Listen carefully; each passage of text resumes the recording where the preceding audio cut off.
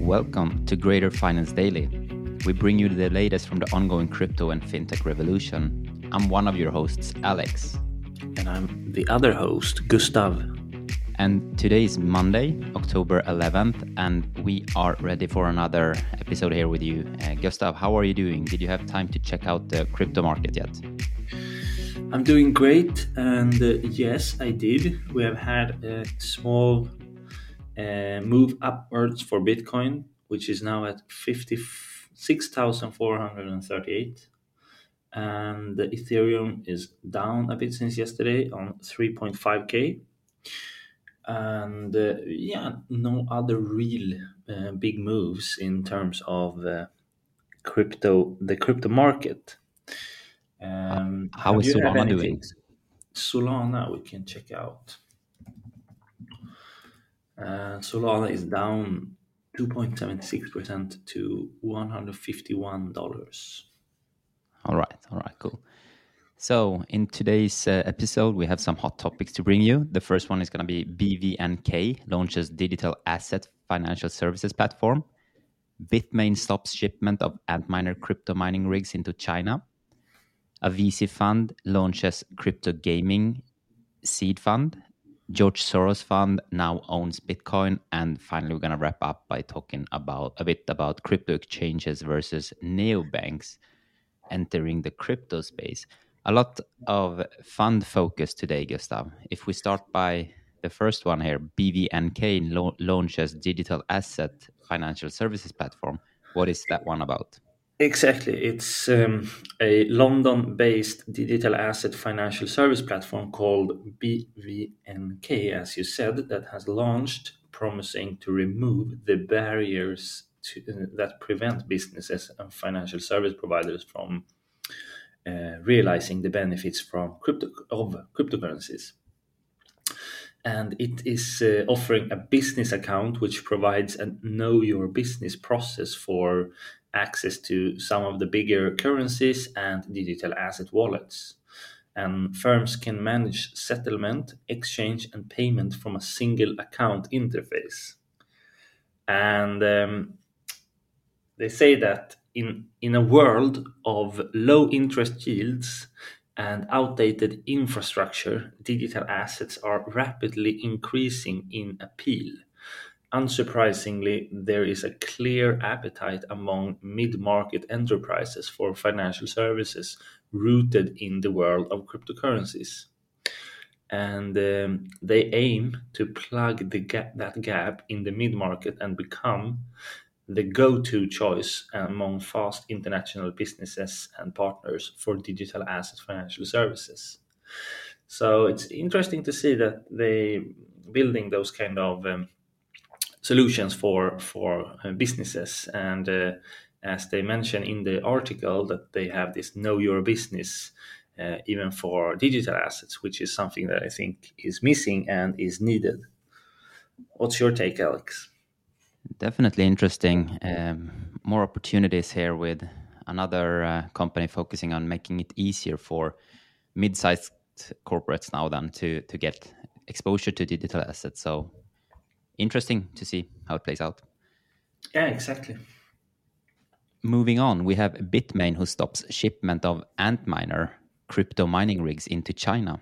So some of you might know that Bitmain is a Chinese manufacturer of crypto mining equipment. The most famous one of these ones, it's called Antminer.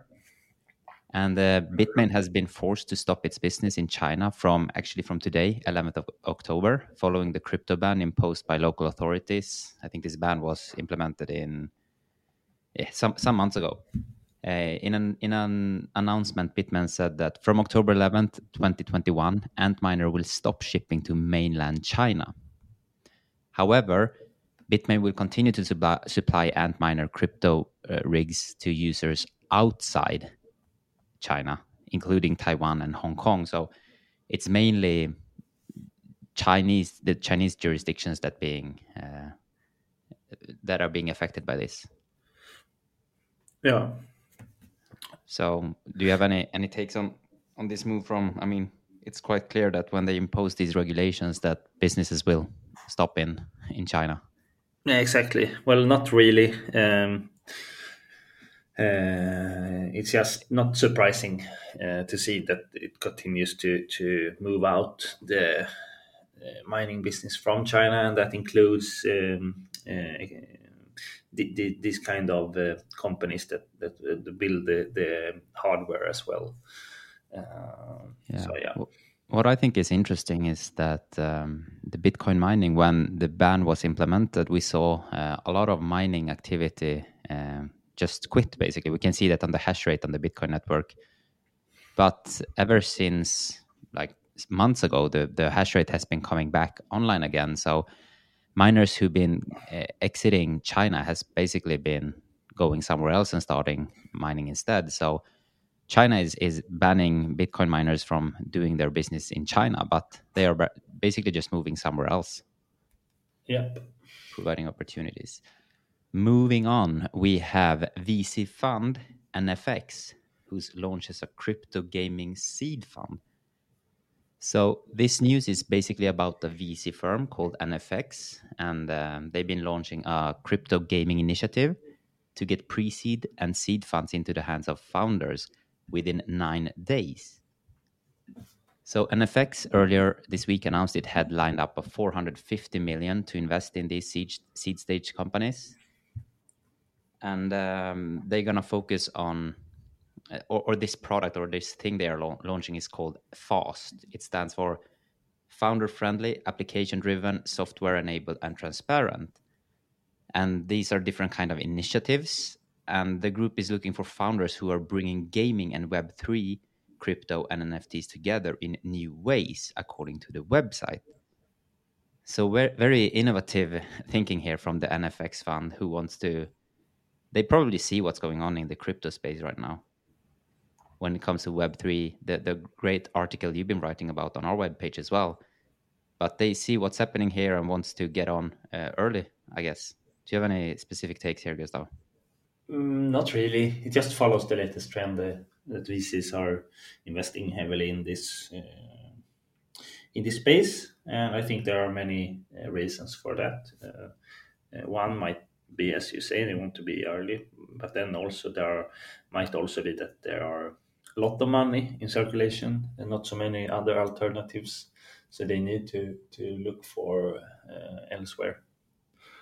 Yeah, we had as you talked about in the first news here, the low interest rates on the. It's so cheap to borrow money these days, and it's so a great opportunity for them to chase the highest yield, basically. Yeah, exactly. Moving on, we have George Soros Fund owns Bitcoin, according to their CEO. What's going on here, Gustav? Yes, so George Soros, for those who don't know, is this Hungarian born American billionaire investor and philanthropist. And he has a net worth of 8.6 billion and is seen as one of the biggest investors of all time. He's known as the man who broke the Bank of England because of his short sale of $10 billion worth of sterling pounds, which made him a profit of 1 billion during the 1992 Black Wednesday UK currency crisis. And he or spokesman from his investment firm have now come out and say that the family office now owns some coins, but not a lot. And their CEO said that to in an interview with Bloomberg in the last week. And he also said that I'm not sure Bitcoin is only viewed as an inflation hedge. I think it's crossed the chasm of mainstream. And he also continued to explain that cryptocurrencies now have a market cap of more than 2 trillion with over 200 million users, which need to be seen and taken seriously.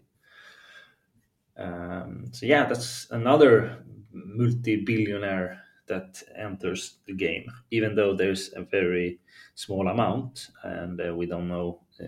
Maybe it's just the clients that wanted Bitcoin or something else, but we don't know. But it's interesting to see that big money goes into crypto. 100%. Take? I do have. I think it's interesting here that Bitcoin, especially, is seen as and crypto is seen as a niche market still, even though it has like 2 trillion in worth in terms of market cap and 200 million users worldwide.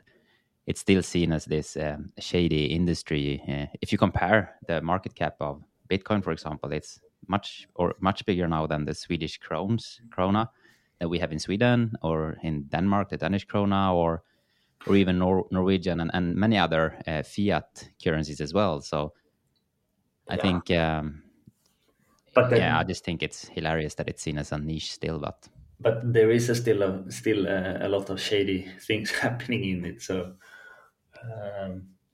I think it's both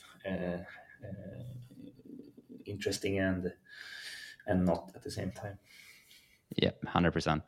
Moving on to our final news topic here, we have neobanks and investment platforms stepping into crypto. Should crypto exchanges be concerned, Gustav? What is this about? Well, this is not really news. It's more of an article of thought leadership, or the writer analyzes the situation where we have more and more fintechs and so-called neobanks, more traditional fintechs that establish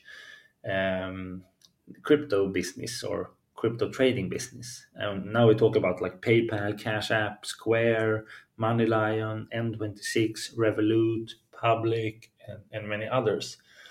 And they just think that, okay, this might be some challenge for crypto exchanges. So the more non-traditional players that are 100% to crypto, like Coinbase,